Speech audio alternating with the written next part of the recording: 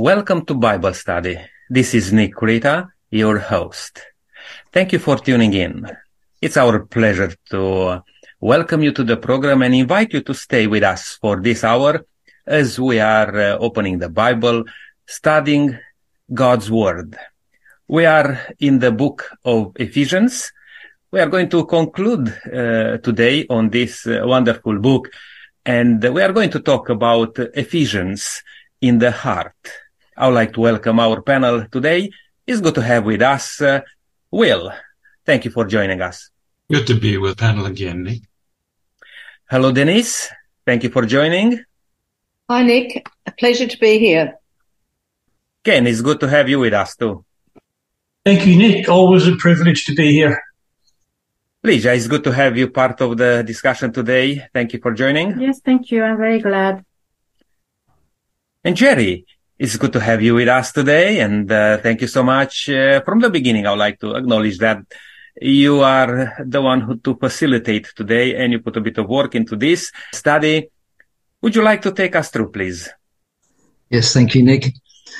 The title of this week's study is Ephesians in the Heart. Or we could perhaps say Ephesians taken to heart. Over the past 13 weeks, we have gone chapter by chapter through Paul's epistle to the Ephesians, and it soon became clear that what he wrote applied not only to the new Christian believers living in Ephesus in his own time, but to all the faithful who have joined the body of Christ right down to this very day. The sublime truths contained in this epistle or letter from Paul are so transformative and life-changing that to absorb them, to meditate on them, and to apply them in our daily lives will fill our hearts with joy and praise for the God who gave everything to redeem us and secure our eternal salvation. We will use this week as a revision of the 6 chapters of Ephesians to remind ourselves of God's grand purpose for humanity and the high calling that is ours who are called Christians. But first, I would like to ask Denise to lead us in prayer. Yes, okay, Jerry, let's bow our heads.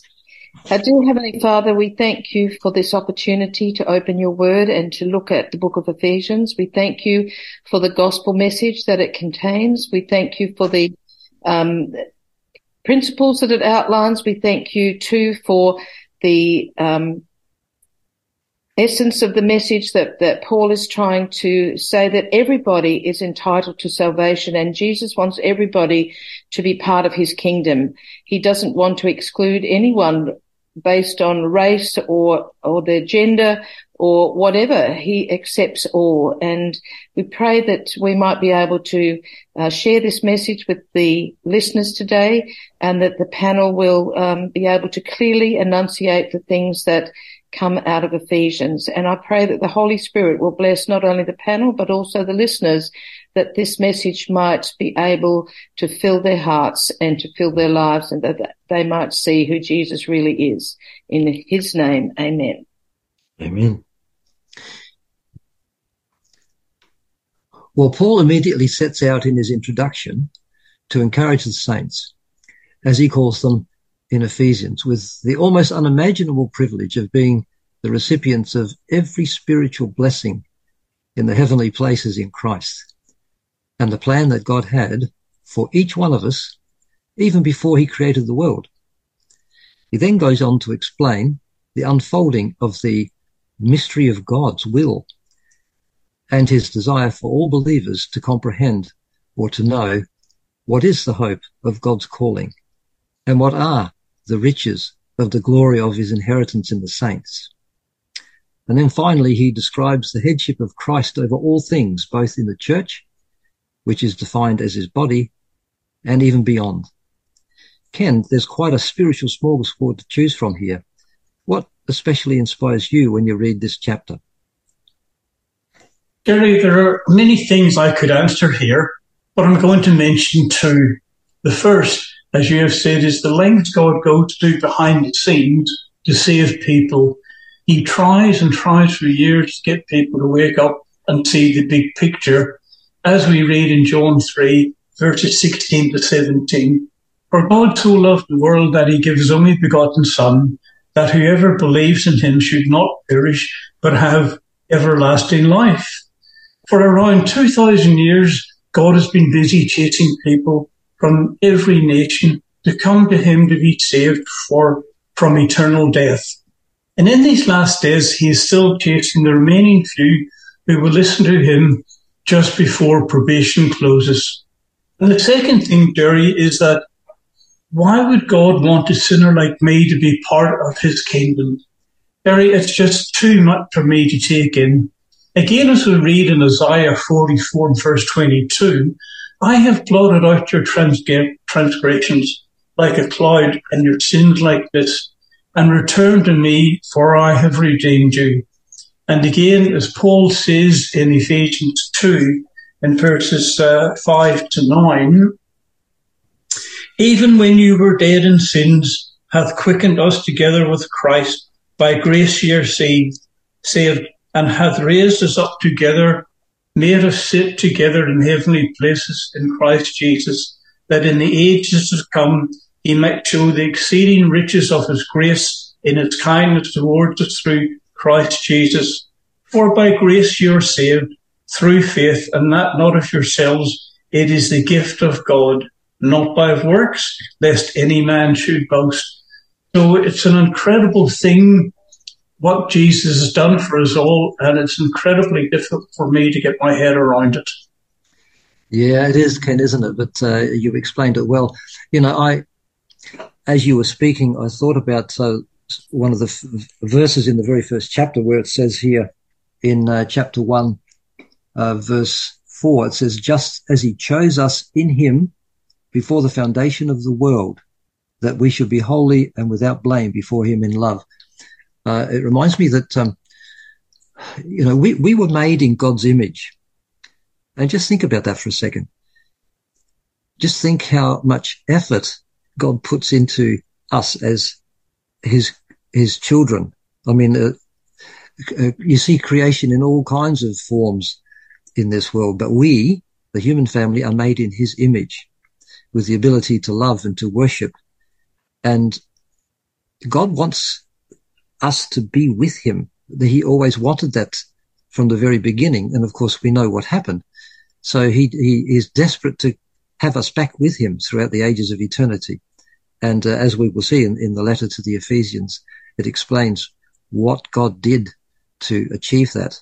But it brings out how precious we are in his sight, I think, how valuable each human being is, each human life, and God's intense desire to win us back. Yeah, if I could add on that one, Jerry, you said, we need to be with God. But, you said that we were created in his image. We need to be like God. Interesting enough, to look at God, how God is described in the Bible, and how Jesus came on this earth and live among us. And we need to be like him. Like people to see in us what they saw in Jesus 2,000 years ago. I think this is very important. Yeah. Yeah. Hence the words, be holy as I am holy. Mm. Yeah. It's a high calling for sure. Any further thoughts, panel members? Jerry, the fact that God still wants to include us in his great plan that was actually formulated long before we were even born, as you said. Mm. The fact that he wants to still have us as his children after we have disappointed him so much is really, really a wonder. And I think it's great to even think that we could be part of the family of God. And I think that this is why these programs are running on radio and television, and just to invite people to consider becoming part of the family of God. Indeed. The word hope is always mentioned throughout this chapter as well, hope. And that's a wonderful thing, to live in hope. But the hope that is portrayed in the letter to the Ephesians is something special as well, where Paul writes about the hope of his calling in verse 18 of chapter 1. What are the riches of the glory of his inheritance in the saints? we have so much to hope for and to look forward to. And I think it's a good thing to just stop and meditate on that. Just imagine being with the King of all the universe throughout the endless ages of eternity in a place of perfect peace between all the people, all the saints that are there, everybody as your best friend, as it were, living in a perfect environment forever and ever. Well, how can you get any better than that? That is the hope that is reserved for the people who are able to, by faith, accept Jesus as their Saviour. Paul continues in chapter 2 to describe the grim reality and hopelessness of our past condition and what got us into this mess. However, rather than leave us there, he explains how and by whom our situation can be fully reversed and even exalted above and beyond what we could dare to dream. He links us to Christ in a number of ways, which in turn connects us to others in a new way, particularly those who are part of his church. He speaks of the tearing down of the walls that separate different people groups with the view of bringing all people together into one household of God. Nick, what stands out for you in this second chapter of Ephesians?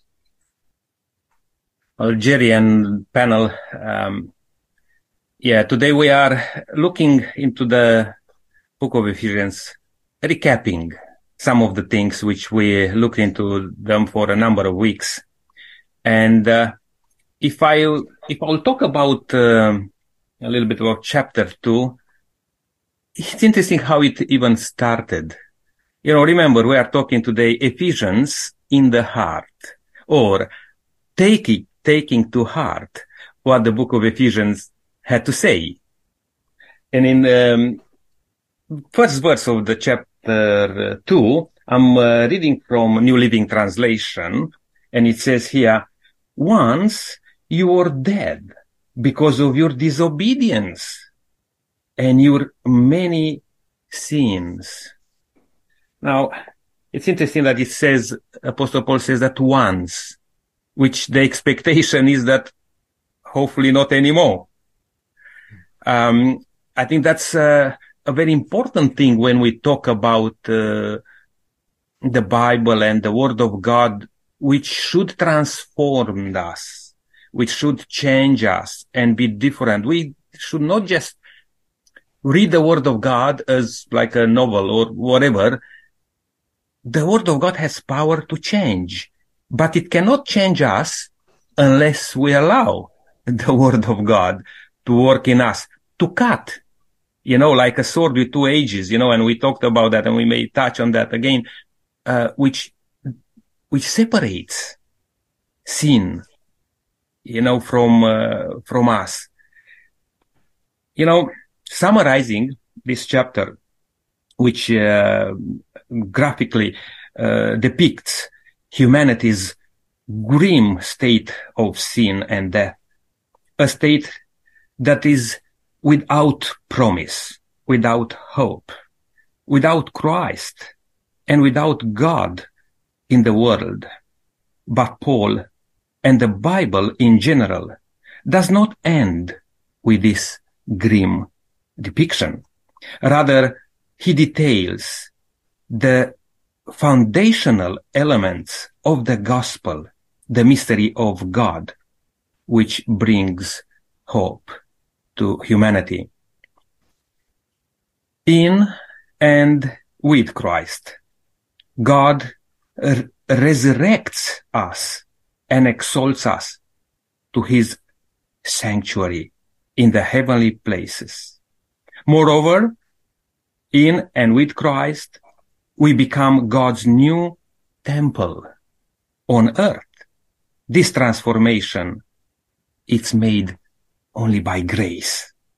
And grace is the foundation of the Christian faith. And it's our mission to represent God and to live a life which will glorify his name.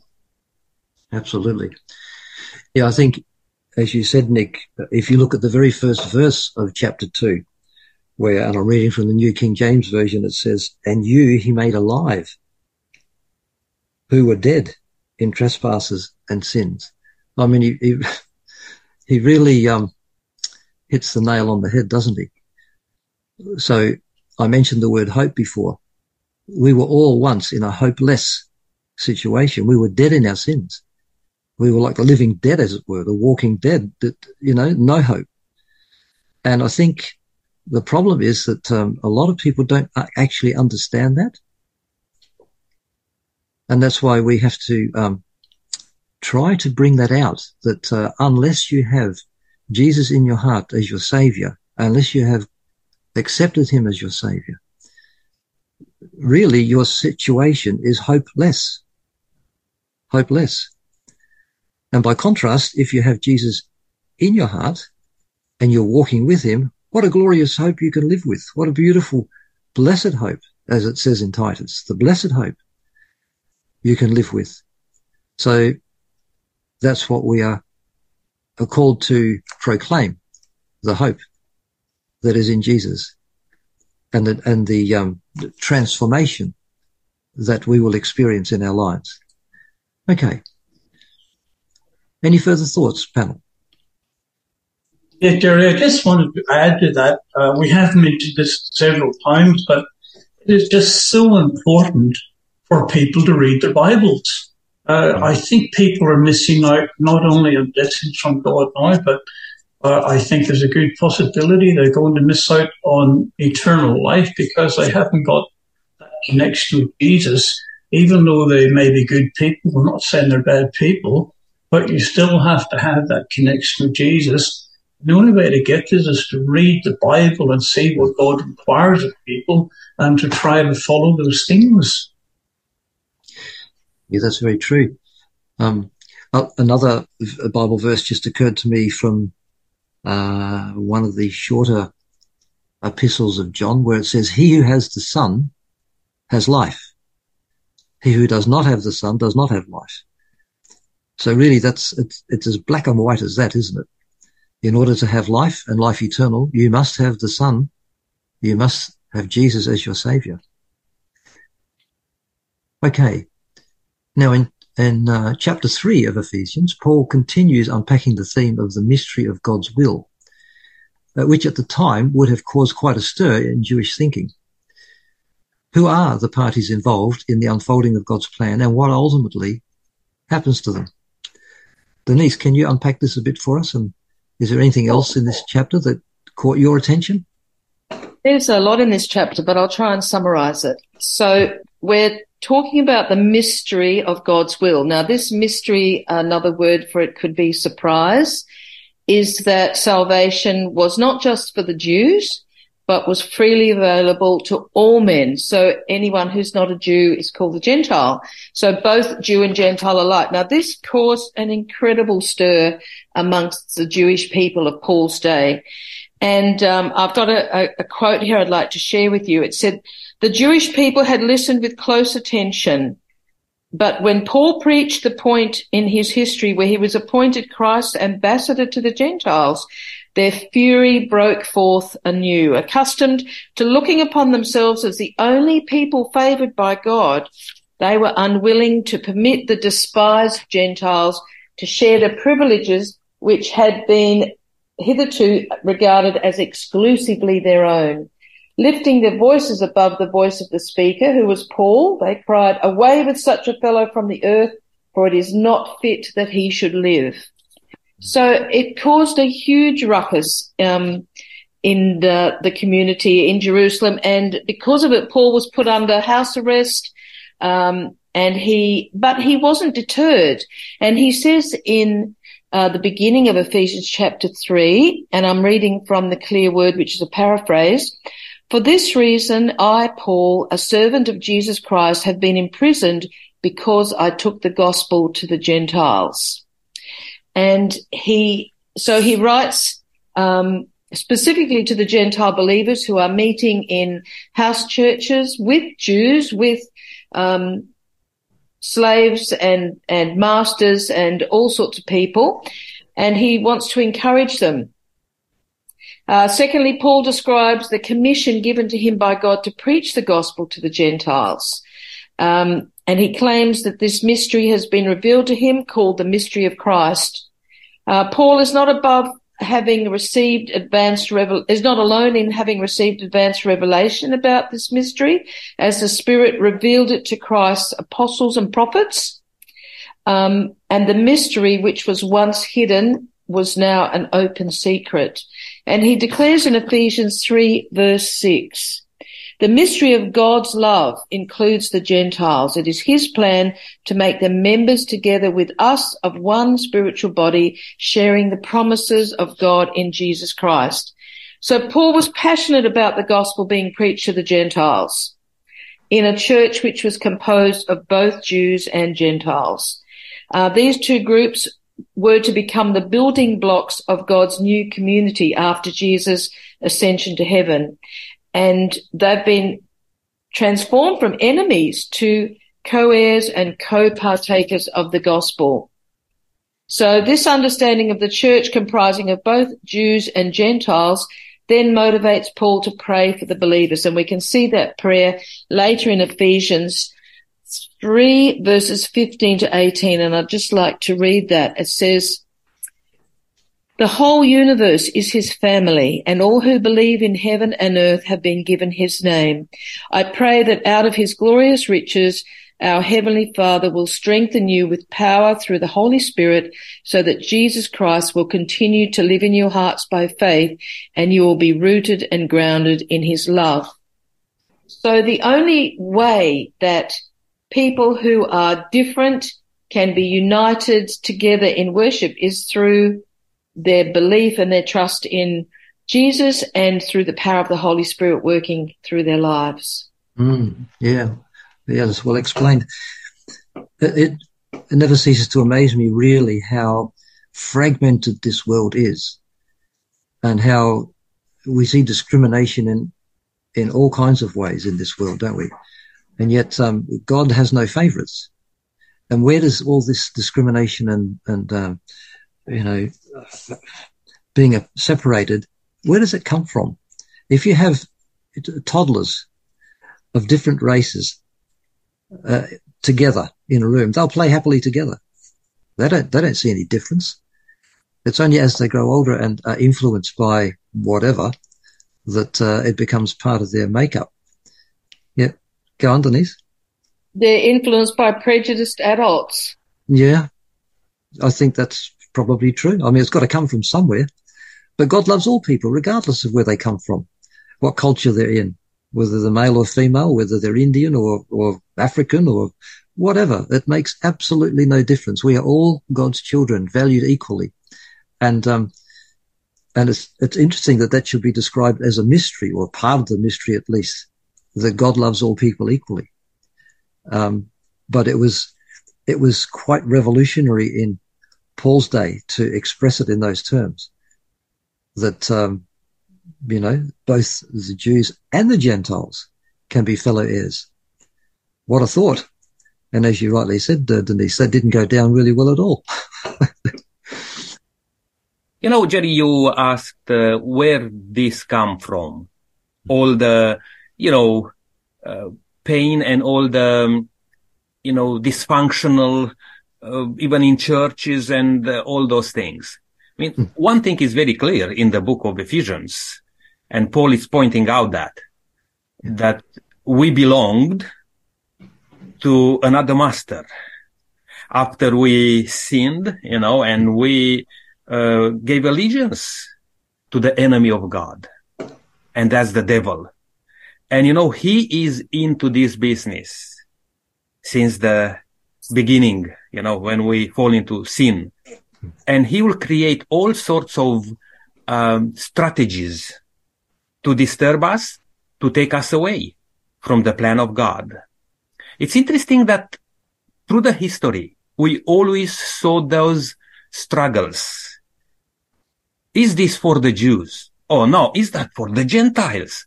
Oh, is this for the black or for the white or this and that?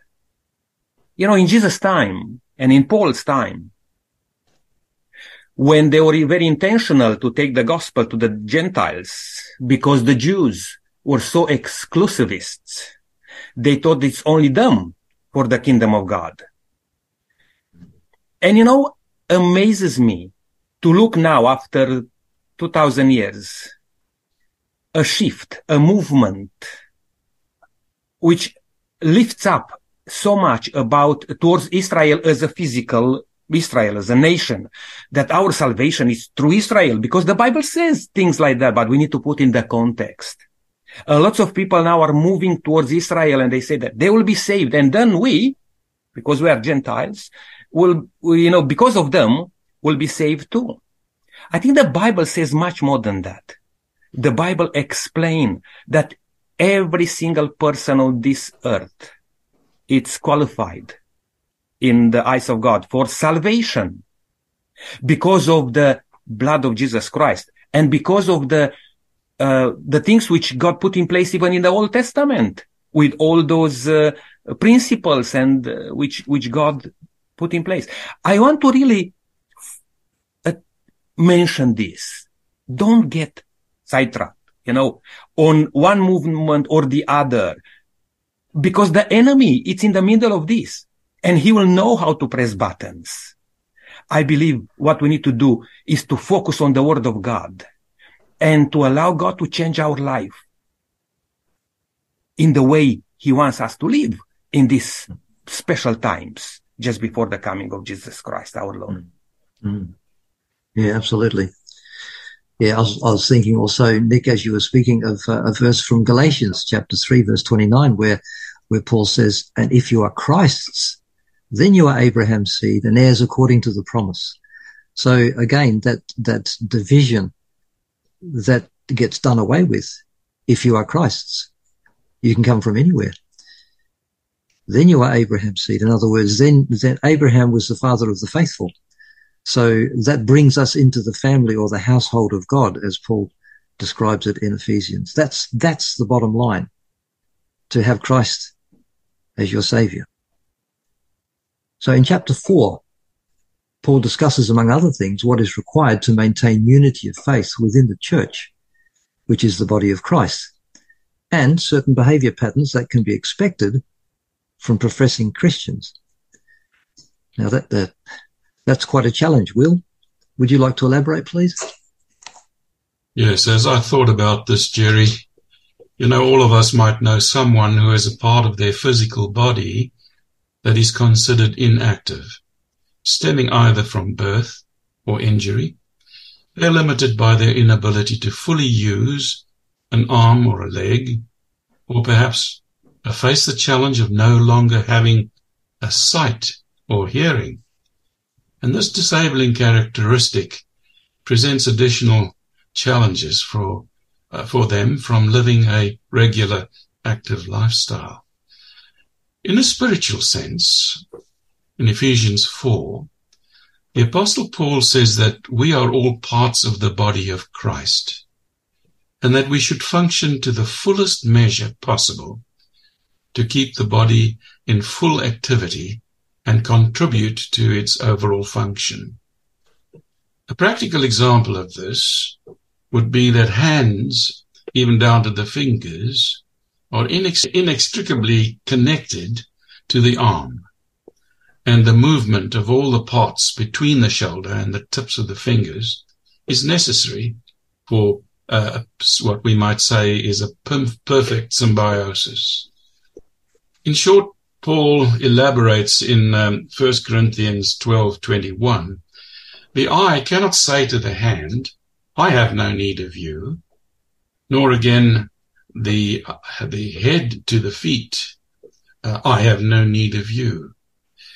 Members of the body of Christ, his church, all of us, complement one another to present a unified machine to proclaim his glory and grace. And Ephesians chapter 4 says that by working closely together, we can avoid the problems that we so easily see. Now, in family as well as the church or corporate life, we've seen enough discord and contention, haven't we? that bring disunity, and once that harmony is disrupted, the message of the gospel is severely hampered. I've seen fights last for years, and oh, how much the message of peace has suffered as a result of hard-hearted persistence in disruption. We are charged by the Lord to take care of one another, and this is emphasized in Ephesians 4. Encourage one another, strong and weak, to honor our Creator. As Paul puts it in Ephesians 4 verse 3, we should endeavor to keep the unity of the Spirit. Unity encompasses doctrinal harmony, close cooperation and support of each other, both in the church, the family, and in the world. We should learn to work together. But as Ephesians 4 says, unless we work together, God's message is brought to dishonor. Yes, indeed, that's so true. And how easily you can upset the apple cart, isn't it? People, and we are all guilty to some degree, because we are imperfect beings. And I think maybe that's why Paul also says, I die daily, because he recognized too that we can't rely on the grace that God gives us today to get us through tomorrow. God offers us grace sufficient for the day. And we need to start every day really asking God to go before us and to bless us with the gifts of the Holy Spirit. And if we're very mindful of that, if we deliberately ask God to help us, I think that will make all the difference, because if we don't, we will naturally gravitate back towards our own behavior patterns. And so it's a discipline. To live the Christian life is quite a discipline. It is not, I often say this, is not for the faint-hearted, because we have to keep our eyes on Jesus. And I think if we all did that, then we would get along far better together, for sure. We will now move to chapter 5, where Paul admonishes the faithful to imitate God, it says there, by extending to others the grace that we ourselves received from God. What does this mean in practical terms, and how is this seen in interpersonal relationships and the way we live our lives? Paul typically doesn't mince his words and leaves us in no doubt as to the ultimate and inevitable result of certain immoral practices. Lydia, could you please comment on what Paul is saying in this chapter? Well, Jerry, there is so much detailed advice in this chapter. So, first of all, Paul advised Christians to be imitators of God and live a life of love just as Christ did, not as immoral, but practicing morality, because immorality has no inheritance in the kingdom of God. So Christians should not be partners with disobedient, but live as children of light. Live as wise people, making the most of every opportunity and understand the Lord's will. Also, he's advising on not to get drunk and with wine, but live, because it leads to debauchery. Instead, be filled with the Holy Spirit. Also, he's pointing to submission to one another out of reverence for Christ, submission in the household. So there are some rules over there for Christian household, to live in love and submission to one another. And also he's focusing on unity. So unity cannot be achieved without abandoning our past exaltation of I. Unity is realized only when we embrace our identity and walk in Christ. This profound transformation in Christ will also affect all our aspects of our lives, including our families as husbands and wives and children. And then is in the society, people groups and social classes. And, of course, your personal individual lives.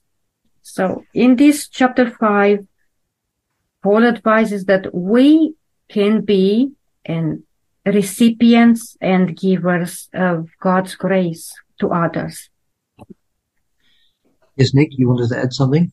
It just as Lydia was reflecting on this chapter, there she said that it's so much in this chapter that we can take only a separate program only on this. But a couple of things just stood up for me.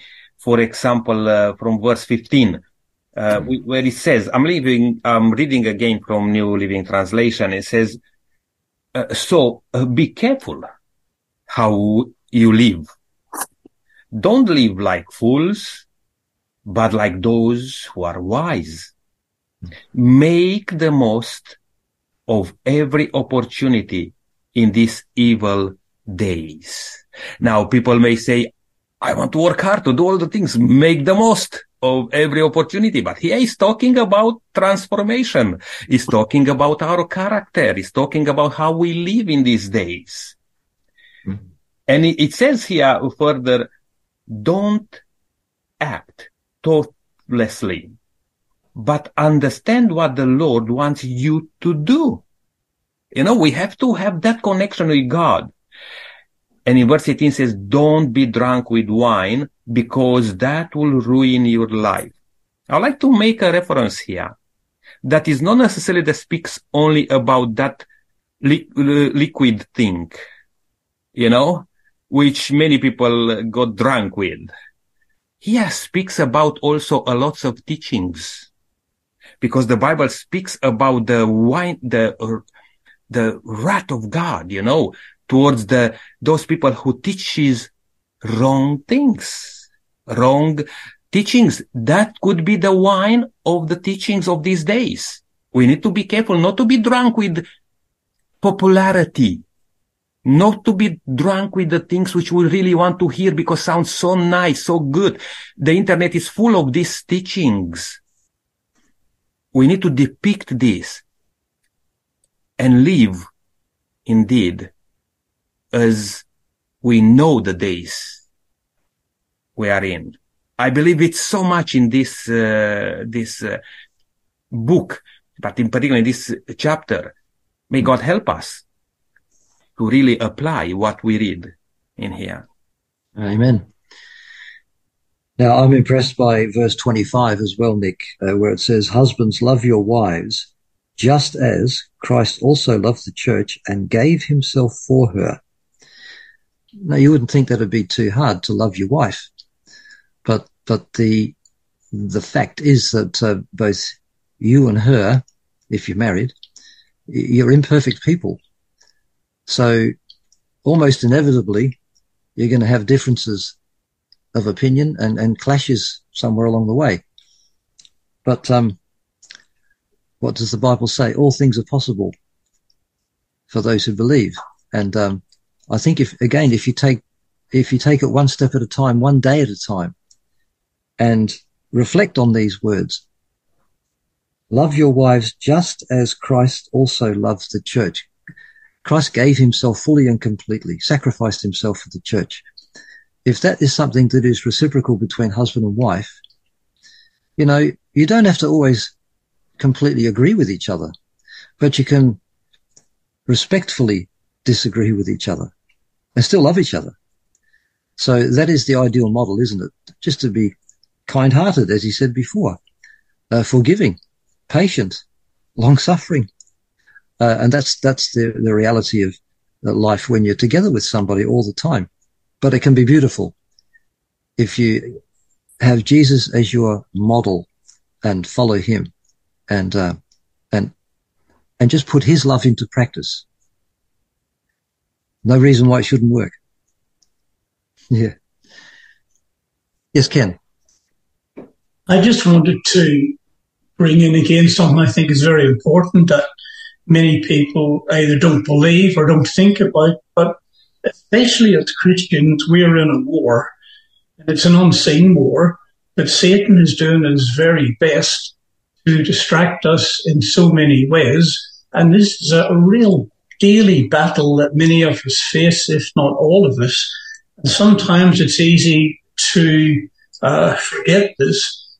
And we are obviously to live in peace as best we can with everyone and do the best we can. But things do come along that really can bowl us over. And I think it pays to remember that we're not just fighting sometimes people, but there's an evil force that especially is attacking Christians. And we really do need to get close to Jesus. And when these things happen, get down on our knees and pray for help to overcome these fiery darts of the devil that are attacking us daily. Yeah, very true. Very true.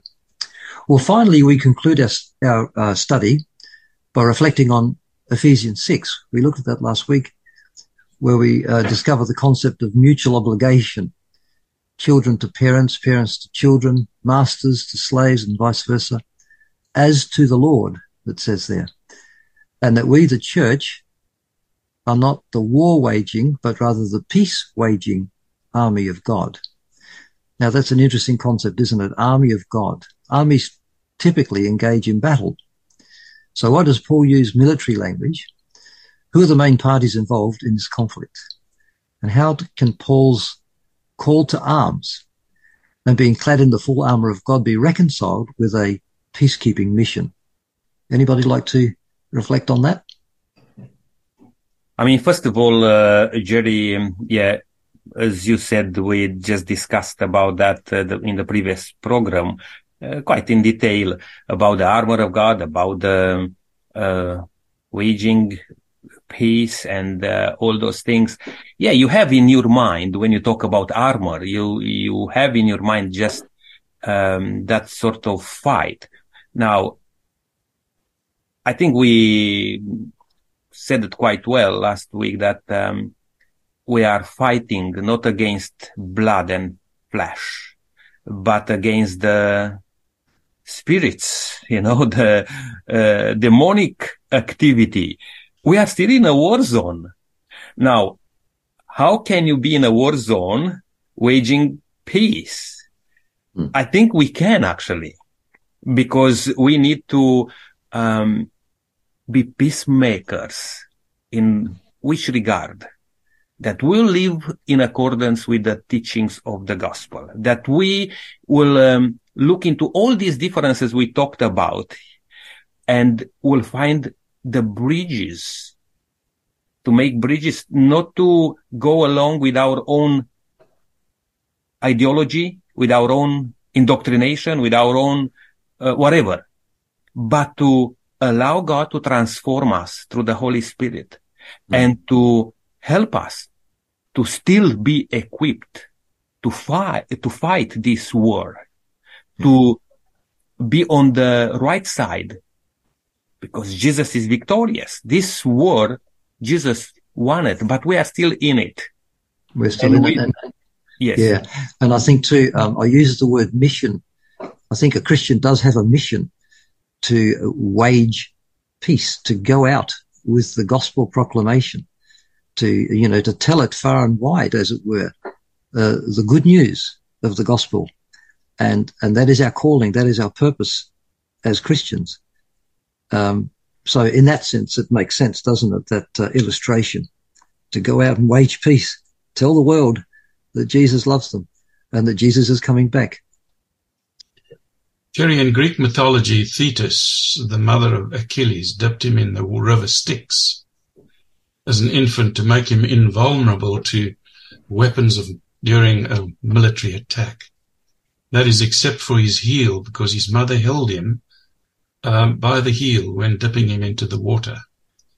During the Trojan War, an archer named Paris shot an arrow which penetrated his heel and cost his life. Now, this is all mythology, of course, and hence the term Achilles' heel for a point of weakness.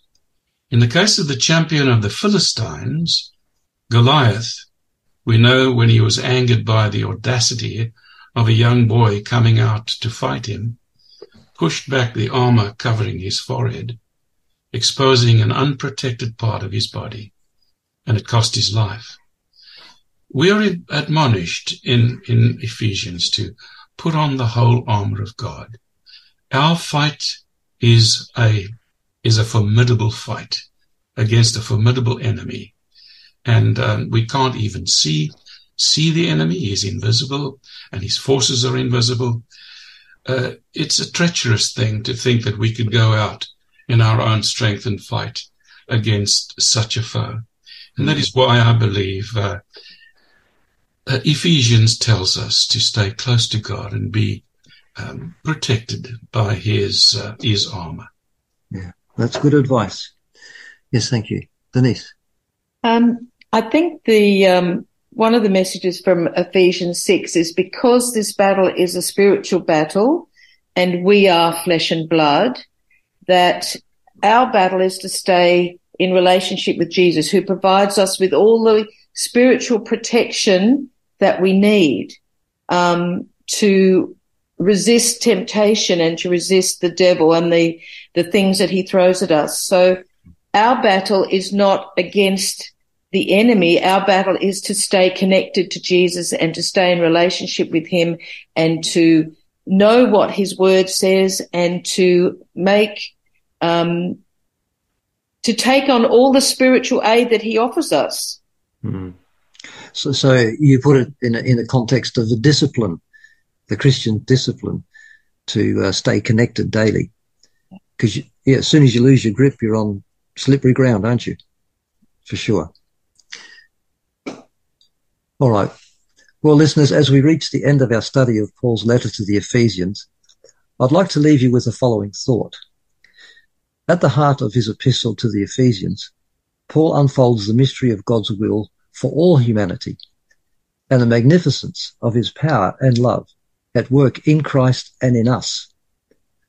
This mystery is also referred to as the mystery of Christ, since it is through faith in Christ alone that we are saved by grace, experience forgiveness of sins, and are raised up or resurrected from spiritual and ultimately physical death to experience true life in the Spirit and access through Christ to the Father. The inclusion of non-Jews to be partakers of God's grace and become members of the family of God by breaking down the barriers that had separated them was a truth that for centuries had been denied or misunderstood. This new family of God, with Christ dwelling in the heart through faith, would result in a unified body of believers who exhibit all the fruits of the Holy Spirit as they model their lives on Christ and who reach out to as many as they can with the glorious gospel message. This mystery is about the fact that God is love. He created us out of love, and he died in our place because he is love. He resurrected us to dwell with him in the Spirit in his holy temple because he is love. He fought for us because he is love, and he will return for us because he is love. The mystery, as Paul describes it, Christ in you, the hope of glory. May that be our experience as we carry this blessed hope in our hearts and as we come to Jesus and walk with him today and every day. Lydia, would you like to close with a prayer for us? Sure. Almighty God, Father in heaven, thank you so much for the richness of your holy word imparted to us through Paul, the apostle and the evangelist, the one you chose to let himself be transformed to become your humbled instrument, through whom you reached Ephesians and many more other generations to come, including us. Father, thank you for your divine love towards Ephesians, who lived in a time of growth, prosperity, but idolatry. And you brought light into their society and into their hearts, the light of true God, the salvation through your Son, Jesus. Father, thank you so much for unveiling through your chosen people the mysteries of your holy word, the miracles of God's love and plan of salvation for everyone who will believe and accept and love you. Paul's entire life was affected and transformed by the gospel truth. He sacrificed everything he had to understand and share with others the mystery of God's love towards humanity. Father, please bless us and all those who hear your word with your Holy Spirit to understand your call of love and salvation. Give us receptive ears and minds to accept your invitation.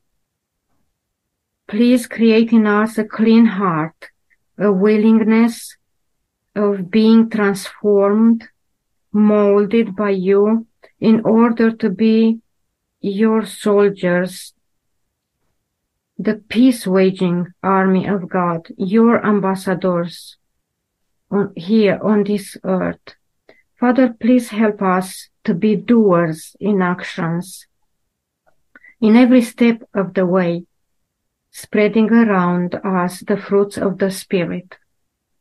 And one day, the history of all sin, the great controversy will end, and all the treasures of the universe will be open to the study of your redeemed. And every creature which is in heaven and on earth and under the earth and in the sea and everything that is in them will say and will bring you blessings and honor and glory and power. And they will declare that God is love. Father, thank you so much for being our God the Father, God that is love.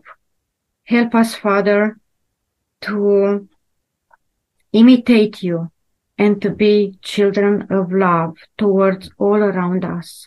We thank you so much for Jesus that builded the bridge between you and us to be reunited with you in the end. Thank you, Father, for everything in Jesus' precious name. Amen. Amen. Amen. Well, Elijah, thank you so much for that prayer and the invitation for each one of us to consider what we studied to apply in our life. My dear friend listening today, if you had that you have the patience to stay with us through the end of these studies, I would like you to have this book. For the last time, we will provide. It's a wonderful devotional called God's Amazing Grace. Please send us a text message with the code SABS1.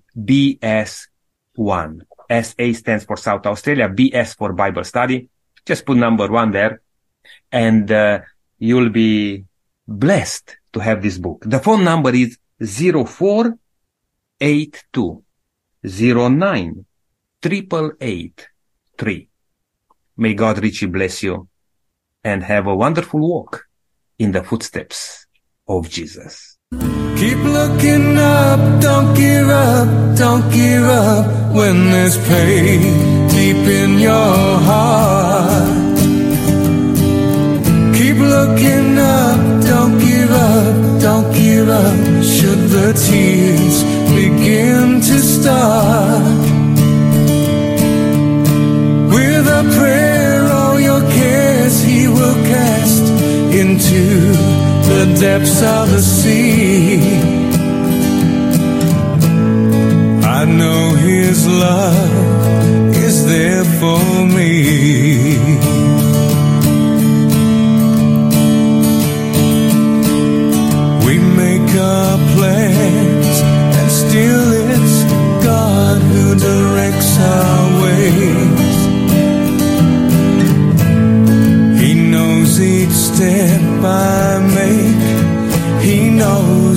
breath I take. It's in our darkest hour we find our greatest need. He knows what's best for you and me.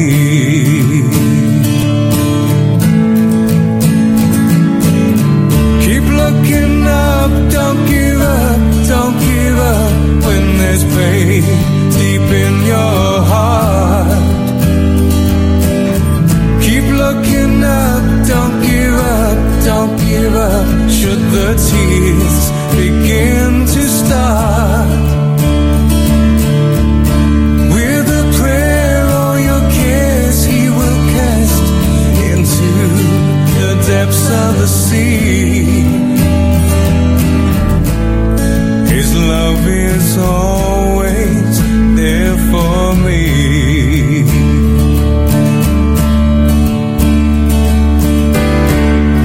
In every trial we face, precious lessons we can learn.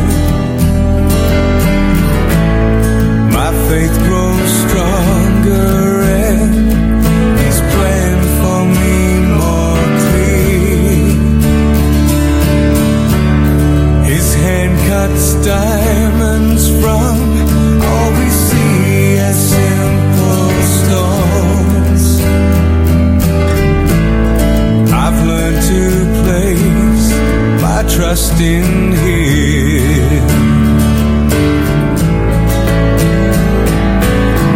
Keep looking up, don't give up, don't give up when there's pain deep in your heart. Keep looking up, don't give up, don't give up should the tears begin to start. With a prayer all your cares He will cast into the depths of the sea. His love is always there for me.